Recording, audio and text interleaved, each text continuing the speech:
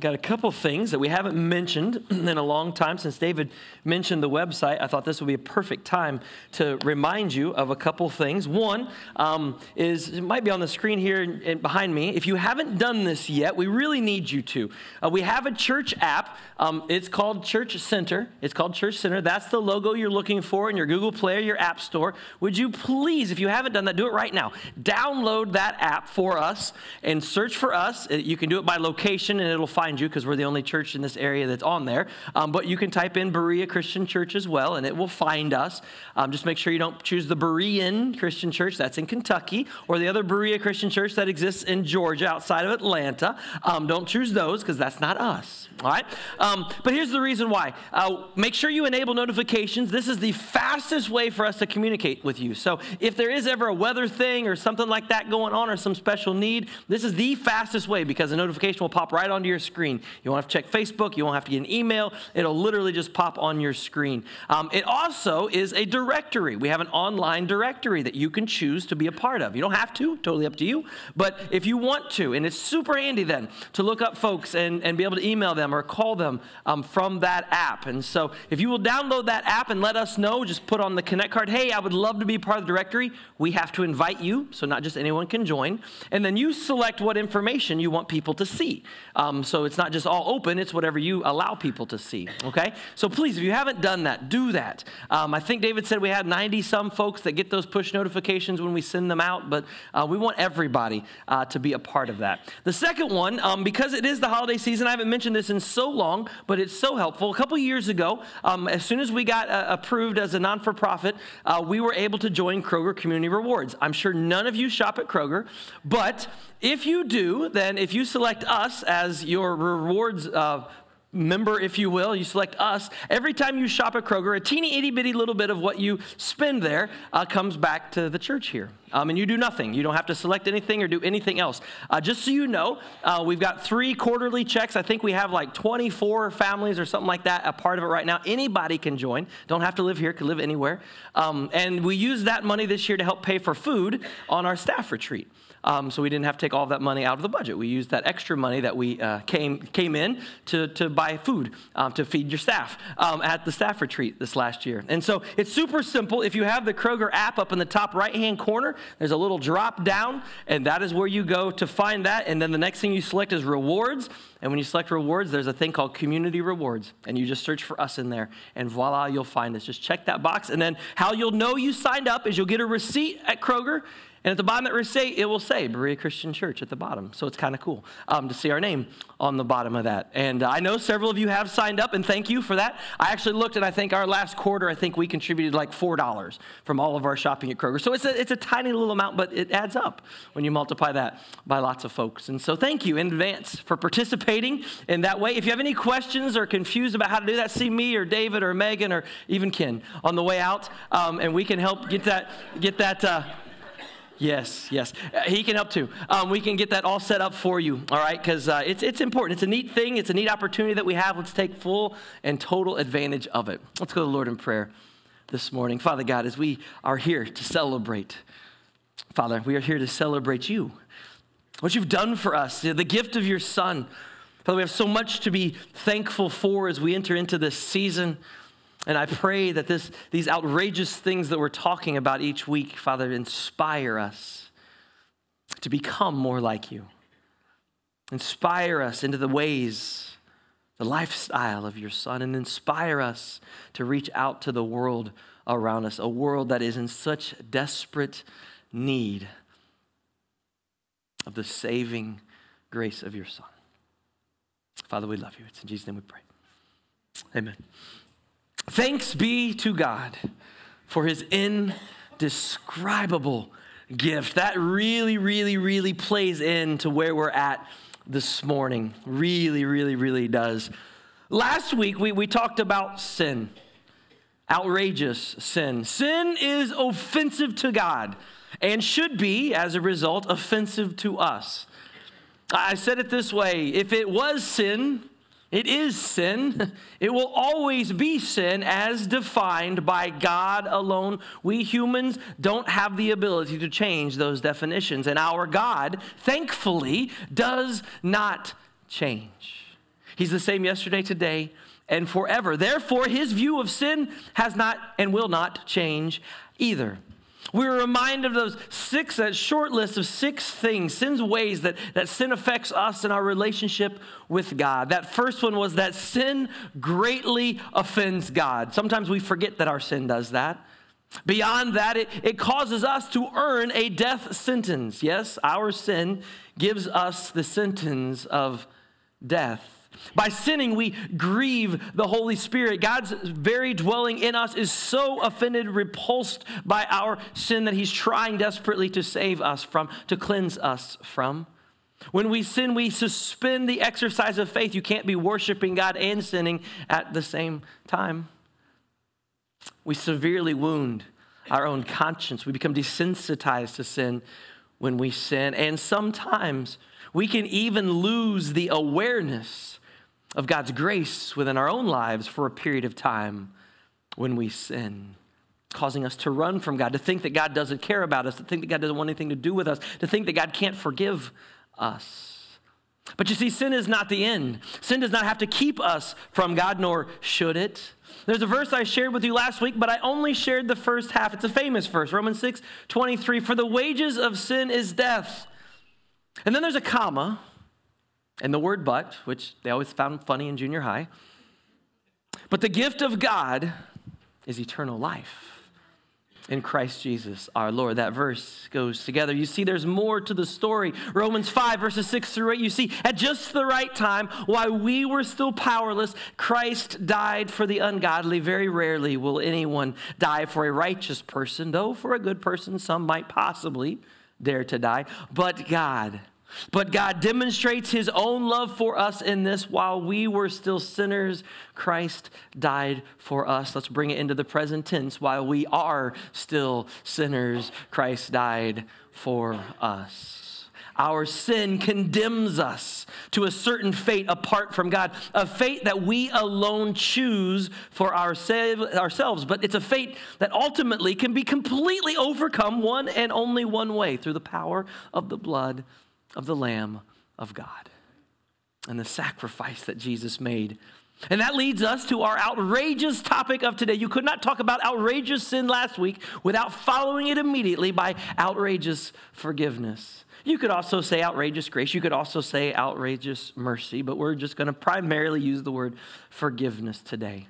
I want you to remember the definition we talked about in week 1 of the word outrageous: exceeding the limits of what is usual, not conventional, going beyond the standards. Now, typically in our world, the word outrageous is often used in a negative way because it's describing a negative behavior of some kind. But ultimately, the reality is outrageous can actually be something fantastic, amazing, outstanding, like in this case. The reason that the forgiveness of Jesus, the grace of Jesus, the mercy of Jesus is so outrageous to us is because it's so undeserved. Completely and totally undeserved. We talked about the reality that we all have earned punishment. We deserve what we have coming to us. I'll say it this way: no one will find themselves in hell one day and be surprised. We will all earn that potential destination. But it's the exact same can be said of heaven. You see, the reality is, in heaven, there won't be a single soul in heaven that actually deserves to be there. It is only by the outrageous gifts of forgiveness and grace and mercy that we are allowed into God's presence. This is a gift of God. We love Ephesians 2:8-9. For it is by grace that you've been saved through faith, and this is not from yourselves. It is a gift from God, not by works, so that no one can boast. Make sure when you read that passage, anytime you open up the book of Ephesians, when you get to chapter 2, verse 8, don't read the verse that way. Please don't read the verse that way. Make it first person. For it is by grace I have been saved through faith. This is not from myself.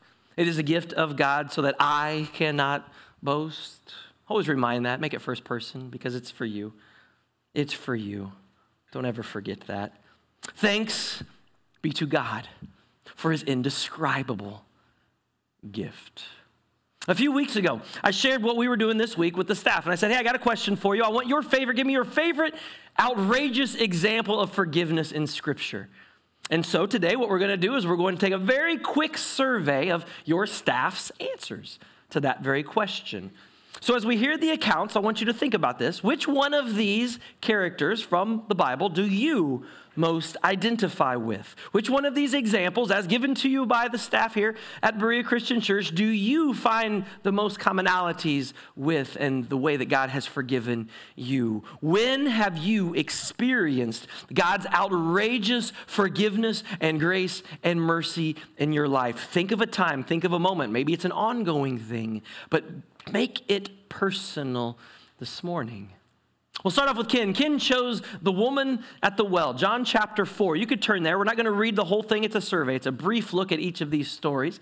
But John chapter 4, the woman at the well. Talk about an outrageous act of forgiveness. Probably in your Bibles or on your phone, there's a heading.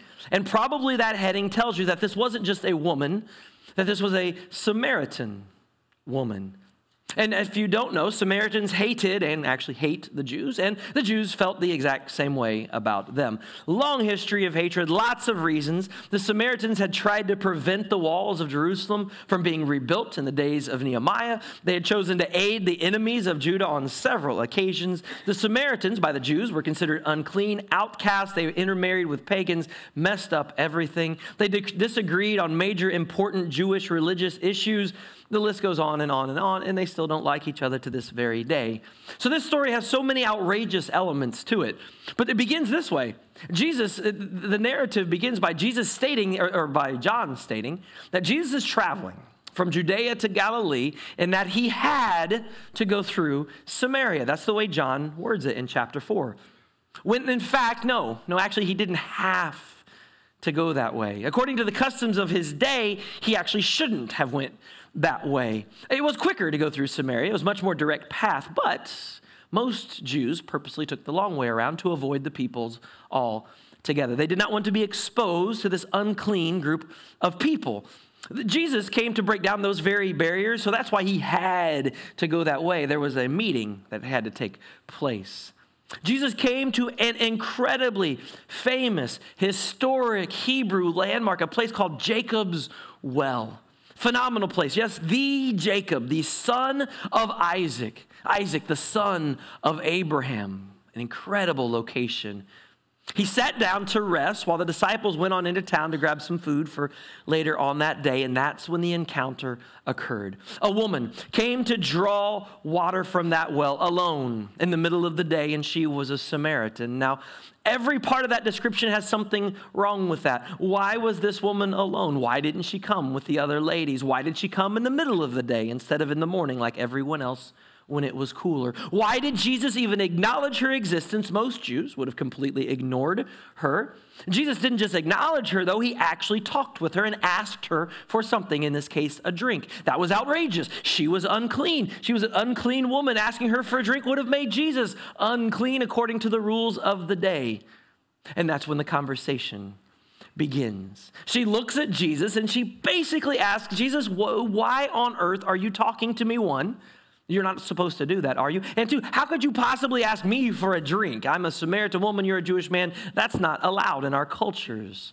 And that's when Jesus replies, if you only knew who I was, you would have actually asked me for a drink of living water. Now the woman's standing there just scratching her head, looking at Jesus like, what are you talking about? You ain't got nothing to get water out of this well with. How can I ask you for a drink? That doesn't make any sense whatsoever.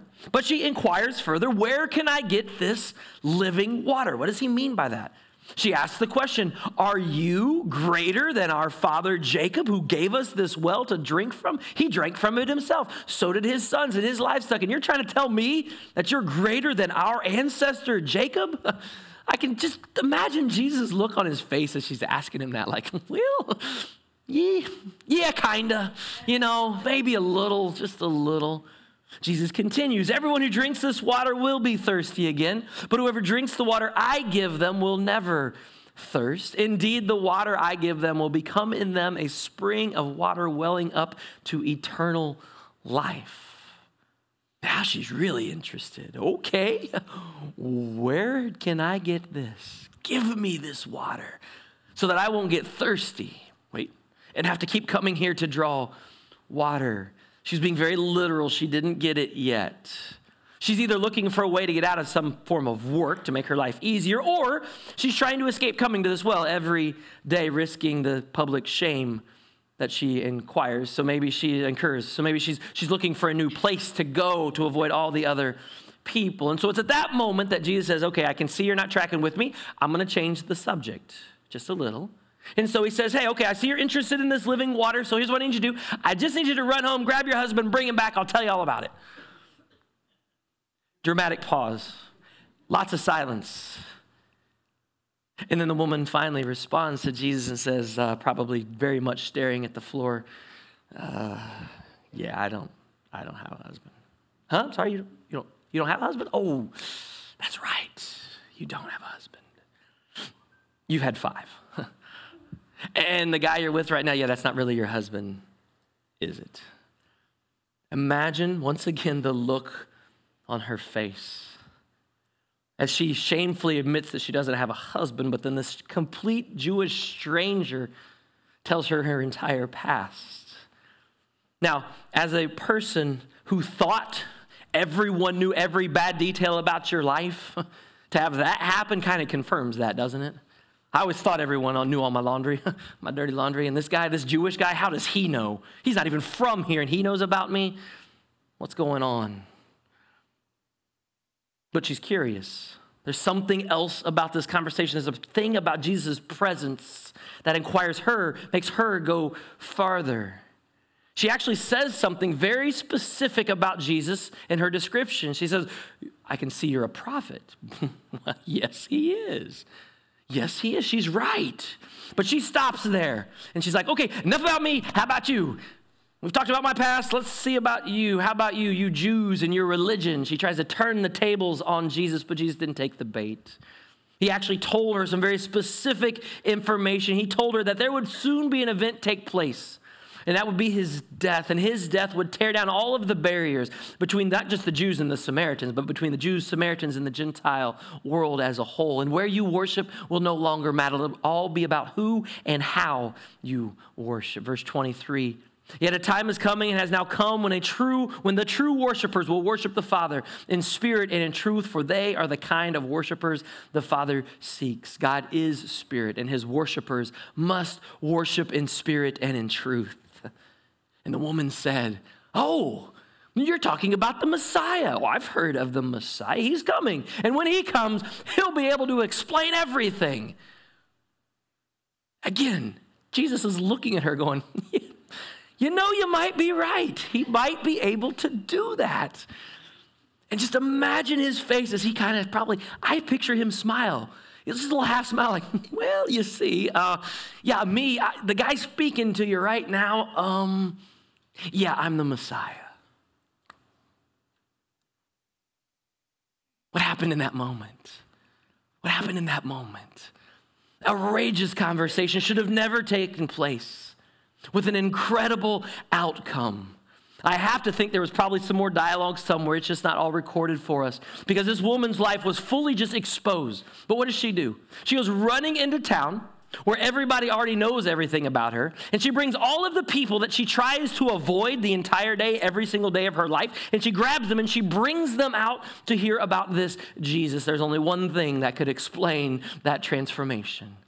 That woman was just freed. She was just released. She was forgiven. She was redeemed. She was restored, and she was given a new life, a new hope in this Messiah who she just happened to meet going to get water at the well. She has been forgiven completely. She's not afraid to face that town of people who look down on her every single day because of her past, because she just experienced the outrageous forgiveness of Jesus firsthand. But here's what's really awesome. She didn't keep that forgiveness to herself, did she? Once she realized and began to receive that, she went back and told everybody else. So should we.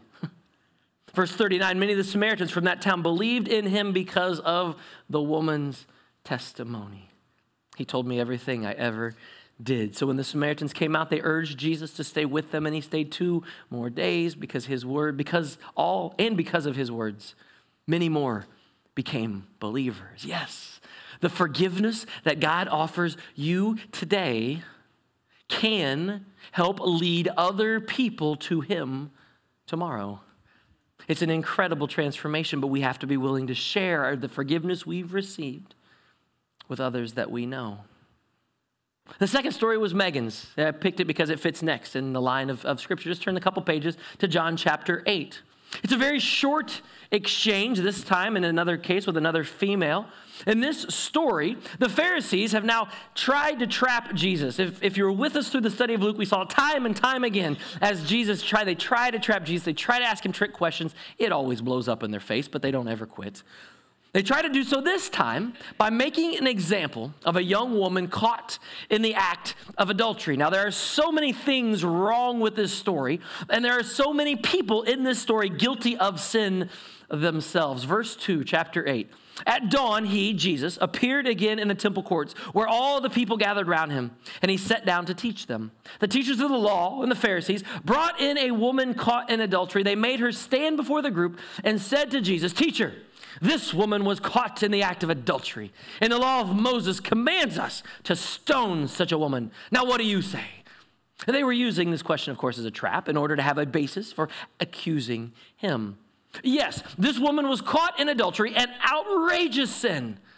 Now, they say she was caught in the act. Now, I don't know everything. I don't pretend to know everything in this world. I don't want to know everything in this world. I'll be very honest. But I just have a question.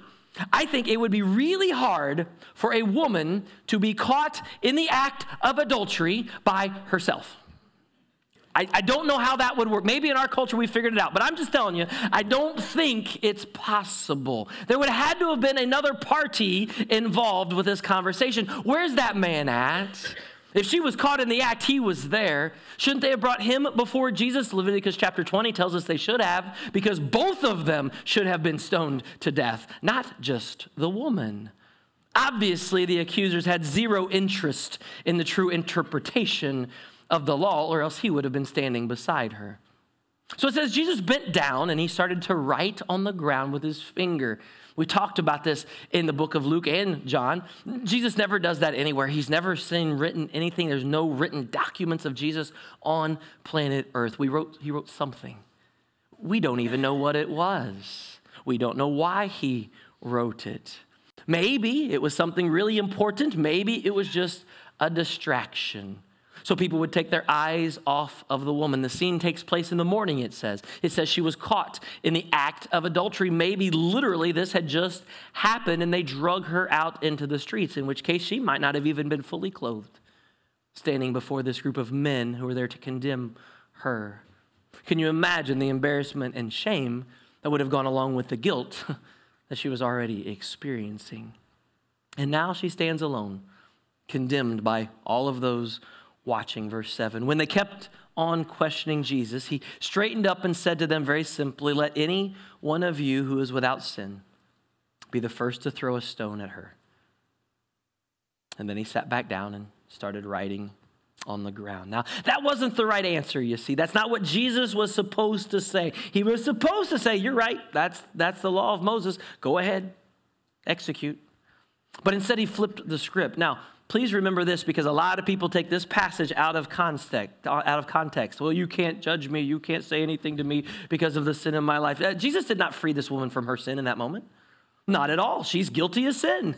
He knows that. She knows that. The crowd knows that. Everybody there knows that. The problem here is that everyone in the crowd, except Jesus, is also guilty of a long list of sins, including dragging this woman out into the public sphere to judge her in such a way.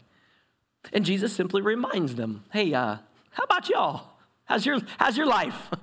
How's your sin-filled life right now? How you doing with that? If you can clean conscience, go ahead, throw a stone. You go right ahead. You're worthy of doing so. But if not, maybe you need to reconsider." At that, verse 9, those who heard began to go away one at a time. Again, I want you to imagine the looks on their faces as they came, angry mob, ready to attack, and all of a sudden, they're left to walk away. They thought they had Jesus backed into a corner. In their mind, this woman was convicted by their own law. There was no questions. It's true. The punishment they were seeking was accurate. Once again, though, we're familiar with this verse from the New Testament. For the wages of sin are death, Romans 6:23. Funny how Romans 6:23 does not then go on to list a long list of sins that are deserve of death, does it? It just says the wages of sin. What sin? Any sin. All sin. No exception to the sin. And it's punishment that's due. Verse 10, Jesus straightened up, asked the woman, where are they? Has no one condemned you? No one, sir. She said, well, then neither do I condemn you. Jesus declared, go. Go now and leave your life of sin. In that moment, Jesus offers her this outrageous forgiveness. She did not deserve it, nor do we. She deserved the punishment they were seeking. So does the man that she was with. Instead, Jesus offered this broken, humiliated wreck of a woman just a taste of his grace and his mercy. In that moment, she was set free literally from execution and more permanently through forgiveness. But she was left with a choice, wasn't she? Do you want to remain in my grace? Do you want to remain in my mercy? Do you want to keep experiencing this kind of freedom if your life? Do you want to remain guilt-free? If so, then go and leave your life of sin. Or some translations say, go and sin no more. That's all Jesus asked of her. How about our lives? What have we done in our life? What sin are we guilty of that you don't think God can forgive you for? You see, here's the thing with this woman. Did she come to Jesus for forgiveness? No. She was drugged to Jesus to be condemned. That's backwards. She was forcibly brought to Jesus, and yet what did he offer her anyway? Forgiveness. It was immediately made available to her.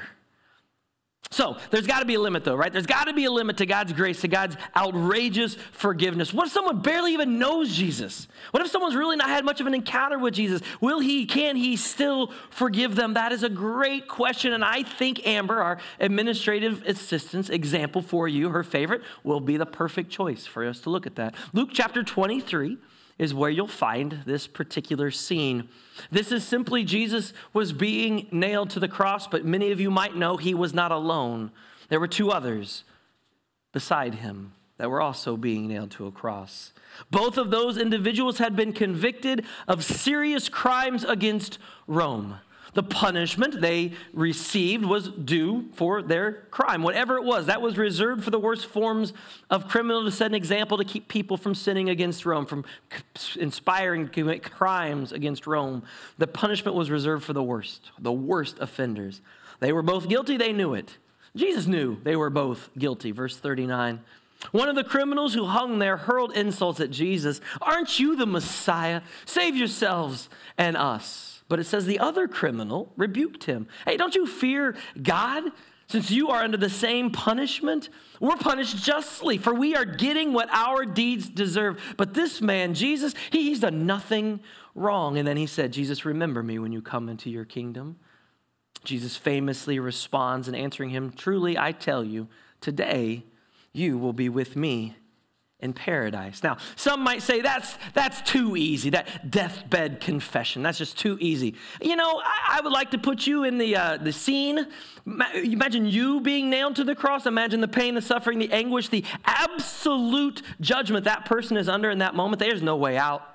They will be dead in just a few hours. That man believes that he committed these crimes. He believes this is a crime worthy of the punishment he's receiving. He alone knows what he's done. The criminal knows just enough about Jesus to know that Jesus didn't do anything wrong, that Jesus didn't deserve to be on the cross like he did. Now, Luke doesn't record specifically that this man asked Jesus for forgiveness, but think of what the man's already done. He's acknowledged his guilt. He's acknowledged the justice of his sentence, his punishment. He fears God clearly. He knows the innocence of Jesus, and he knows the power and the authority that Jesus has. And so his desire then to be a part of Jesus' future is his request for forgiveness. And it says very clearly that he was forgiven. He absolutely confirms it. Now that's some outrageous forgiveness. It seems impossible that could even happen, because what is impossible with man, well, of course, is possible. With God, all things are possible, Matthew 19:26. Now, there's two more people that the staff wanted to bring up. And the first one, David thought best represented this outrageous forgiveness, and it was a guy named Paul, who at the time when he was forgiven, I suppose, would have been named Saul, but that's another story. That's a really good one. That's a really good one because Paul was a man trained in the Jewish faith. He was a man of zealous pursuit of God. He thought he was doing what God wanted him to do. He was bent on ending this Jesus movement before it could really even get started. He played a role in the execution of the very first Christian martyr, a man named Stephen. And now he'd gotten papers and permission to go to the city of Damascus to seek out, hunt up, circle up, round up all the Christians in that region. When on his way, he was stopped dead in his tracks. Jesus himself, after his ascension, comes and speaks directly to Paul, confronts him face to face. Was Paul looking for Jesus on the road to Damascus? No, definitely not. He was not seeking forgiveness in any way, but God's radical grace sought him out instead. He was blinded, literally, physically blinded, and confronted with the reality of what he was doing. That this pursuit of Christians was actually an attack on his God. That this Jesus that he was trying to keep people from actually was the long-awaited Messiah that he had been praying for his entire existence. God confronted him in the middle of the evil, in the middle of the sin that he was living in. But God did not destroy Saul. He did not give him a punishment for that. Instead, he gave him a new identity and changed his name to Saul a bit later. Listen to Paul's explanation of what God had done. You find it in 1 Timothy chapter 1, verse 12. Paul says these words, I thank Christ Jesus our Lord, who has given me strength, that he considered me trustworthy to appoint me to his service, even though I was once a blasphemer, I was once a persecutor, I was once a violent man. I was shown mercy because I acted in ignorance and unbelief. The grace of our Lord was poured out on me abundantly, along with the faith and the love that are in Christ Jesus. Here is a trustworthy saying that deserves full acceptance. Christ Jesus came into the world to save sinners. And Paul says, of whom I am the worst. But for that very reason, I was shown mercy so that in me, the worst of sinners, Christ Jesus might display his immense patience as an example for those who would believe in him and receive eternal life. That is outrageous forgiveness for a man that didn't deserve it for sure. He was persecuting Jesus firsthand. This forgiveness and this grace led to the spread of the gospel of Jesus Christ throughout basically all of the Gentile world. It's the reason you and I are probably sitting here today, is because of the outrageous forgiveness that Paul received from God. But God took it to another level with Paul. He didn't just meet with Paul. He needed one more step because he had to show Paul what this really looked like firsthand in real life, real person. It wasn't just meeting with God. He put flesh on it. He shows something else about forgiveness in Paul's conversion. He showed Paul a measure of grace that Paul didn't even think was possible. Because God sent a man, a Christian man named Ananias, to Paul. And that Christian man showed Paul the forgiveness, the grace, and the mercy and acceptance of Jesus, first person in human form. It wasn't enough for God to just do that. God sent a man. Why?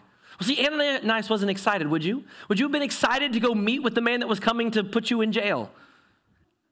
No, you would hide for that man, and Ananias wanted to do that. It took some convincing, but Jesus eventually convinced Ananias to do that. And what did Ananias do? He went to Paul, right there on Straight Street, found Paul, laid his hands upon Paul, prayed with Paul, healed Paul, and brought Paul into the fellowship of believers. The very people Paul was coming to destroy, he said, come on in. You're welcome, brother. That put forgiveness first person. Paul, this is what you must do as you go out and share my word with people. You can't just tell them. No. You got to show them firsthand. You got to show them. Have you ever thought about that reality in your life? That Jesus might use you, just like he did Ananias, to physically express his forgiveness to someone else in this world. To physically express his grace, his mercy to someone else. How about someone that's hurt you? And in Ananias' case, it was just hypothetical. Paul was coming to hurt him, hadn't done it yet, but he knew he'd hurt other people. He had to physically show that grace, that forgiveness to Paul. Who is it you need to show that physical forgiveness, mercy, grace to right now? Right now. You might ask the question, well, I don't really have anybody or I don't really want to. Okay, here's the problem with that. This is required. of us. This might be one of Jesus' hardest teachings, one of the most outrageous things that our Savior ever said to us when he tells us how to walk with him. It comes from Matthew 6:14. For if you forgive other people when they sin against you, your heavenly Father will also forgive you. But if you don't forgive others their sins, your Father will not forgive your sins. Ouch. See, it's not optional. So who do we need to forgive today? Because it's a sin not to forgive.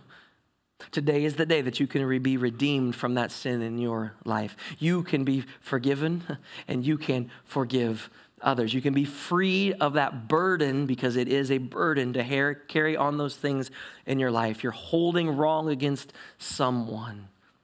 God just might have a plan to use you and your willingness to forgive that person as the change agent that inspires life in that person you need to forgive.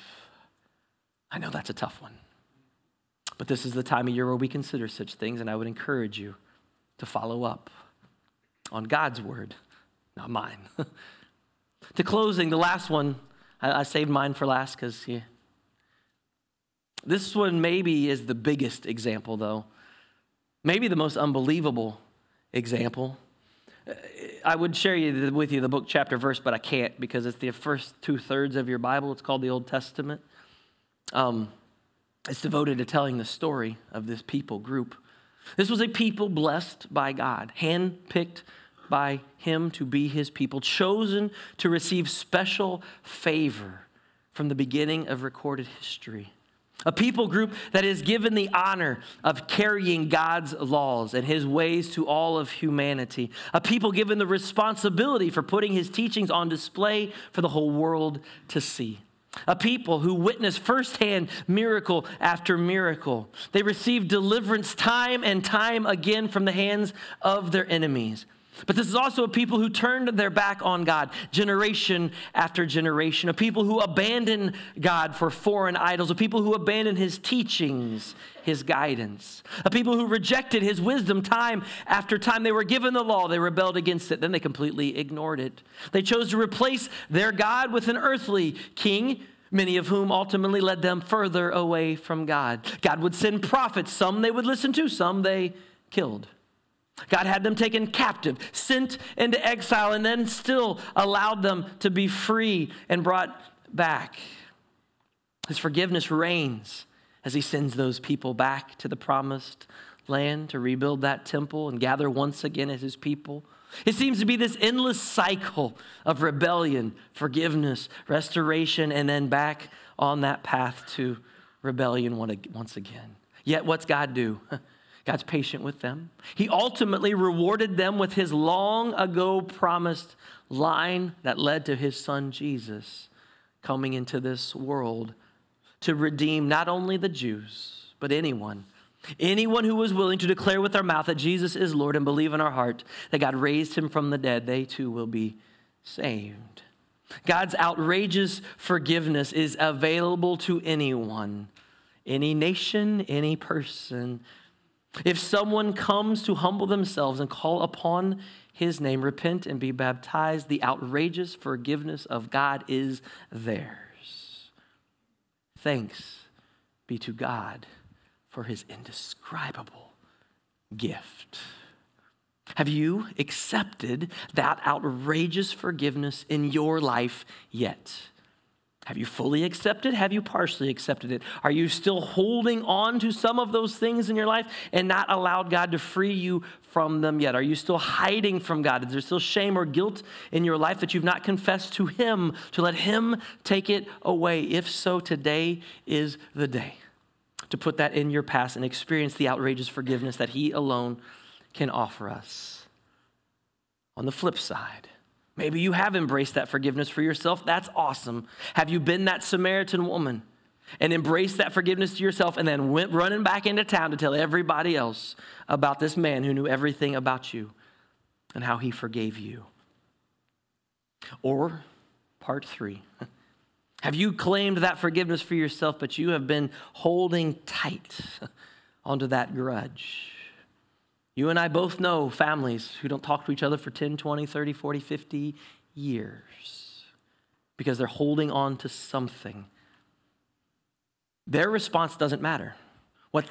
How they receive your forgiveness does not matter, not in the least. You must pray for God to soften their heart, but there's no control there. All you can do is forgive them. And if you've offended someone, ask them to forgive you. That's all you can do. And then the burden is off of you. You have experienced that outrageous forgiveness in your life. You're now offering that outrageous forgiveness to someone else. Do it today. It will change your life. I promise you, it will change your life. It'll probably improve your health even. It'll lower your blood pressure. It'll reduce your cholesterol. I'm not making these things up. God put this thing together. And when we follow his rules, this thing works real well.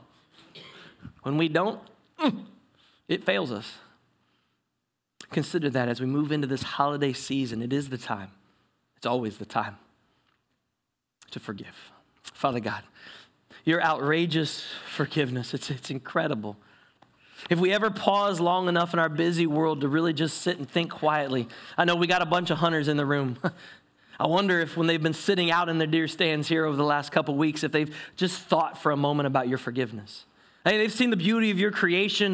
They've enjoyed being out in the world, but have they thought and made it personal and thought about how thankful they are for what you've offered them? And as they've sat there alone, have they thought about maybe someone else, a grudge they have, an enemy they've made, a wrong they've committed and they've not offered up to you? Have they considered those things? If they have, then I pray today is the day to repent, to ask for forgiveness. Offer forgiveness, Father, to those that have offended us. It's a difficult thing to do. It absolutely can be. But Father, it is so freeing when we do. Father, your word, man, it challenges us. It challenges me every time I study it. I pray that your word, I know it will never return void. I pray that your spirit moves in this place and elicits a response to your word this morning. Father, we love you, and there's no way we could ever thank you enough for the outrageous forgiveness you've offered each and every one of us.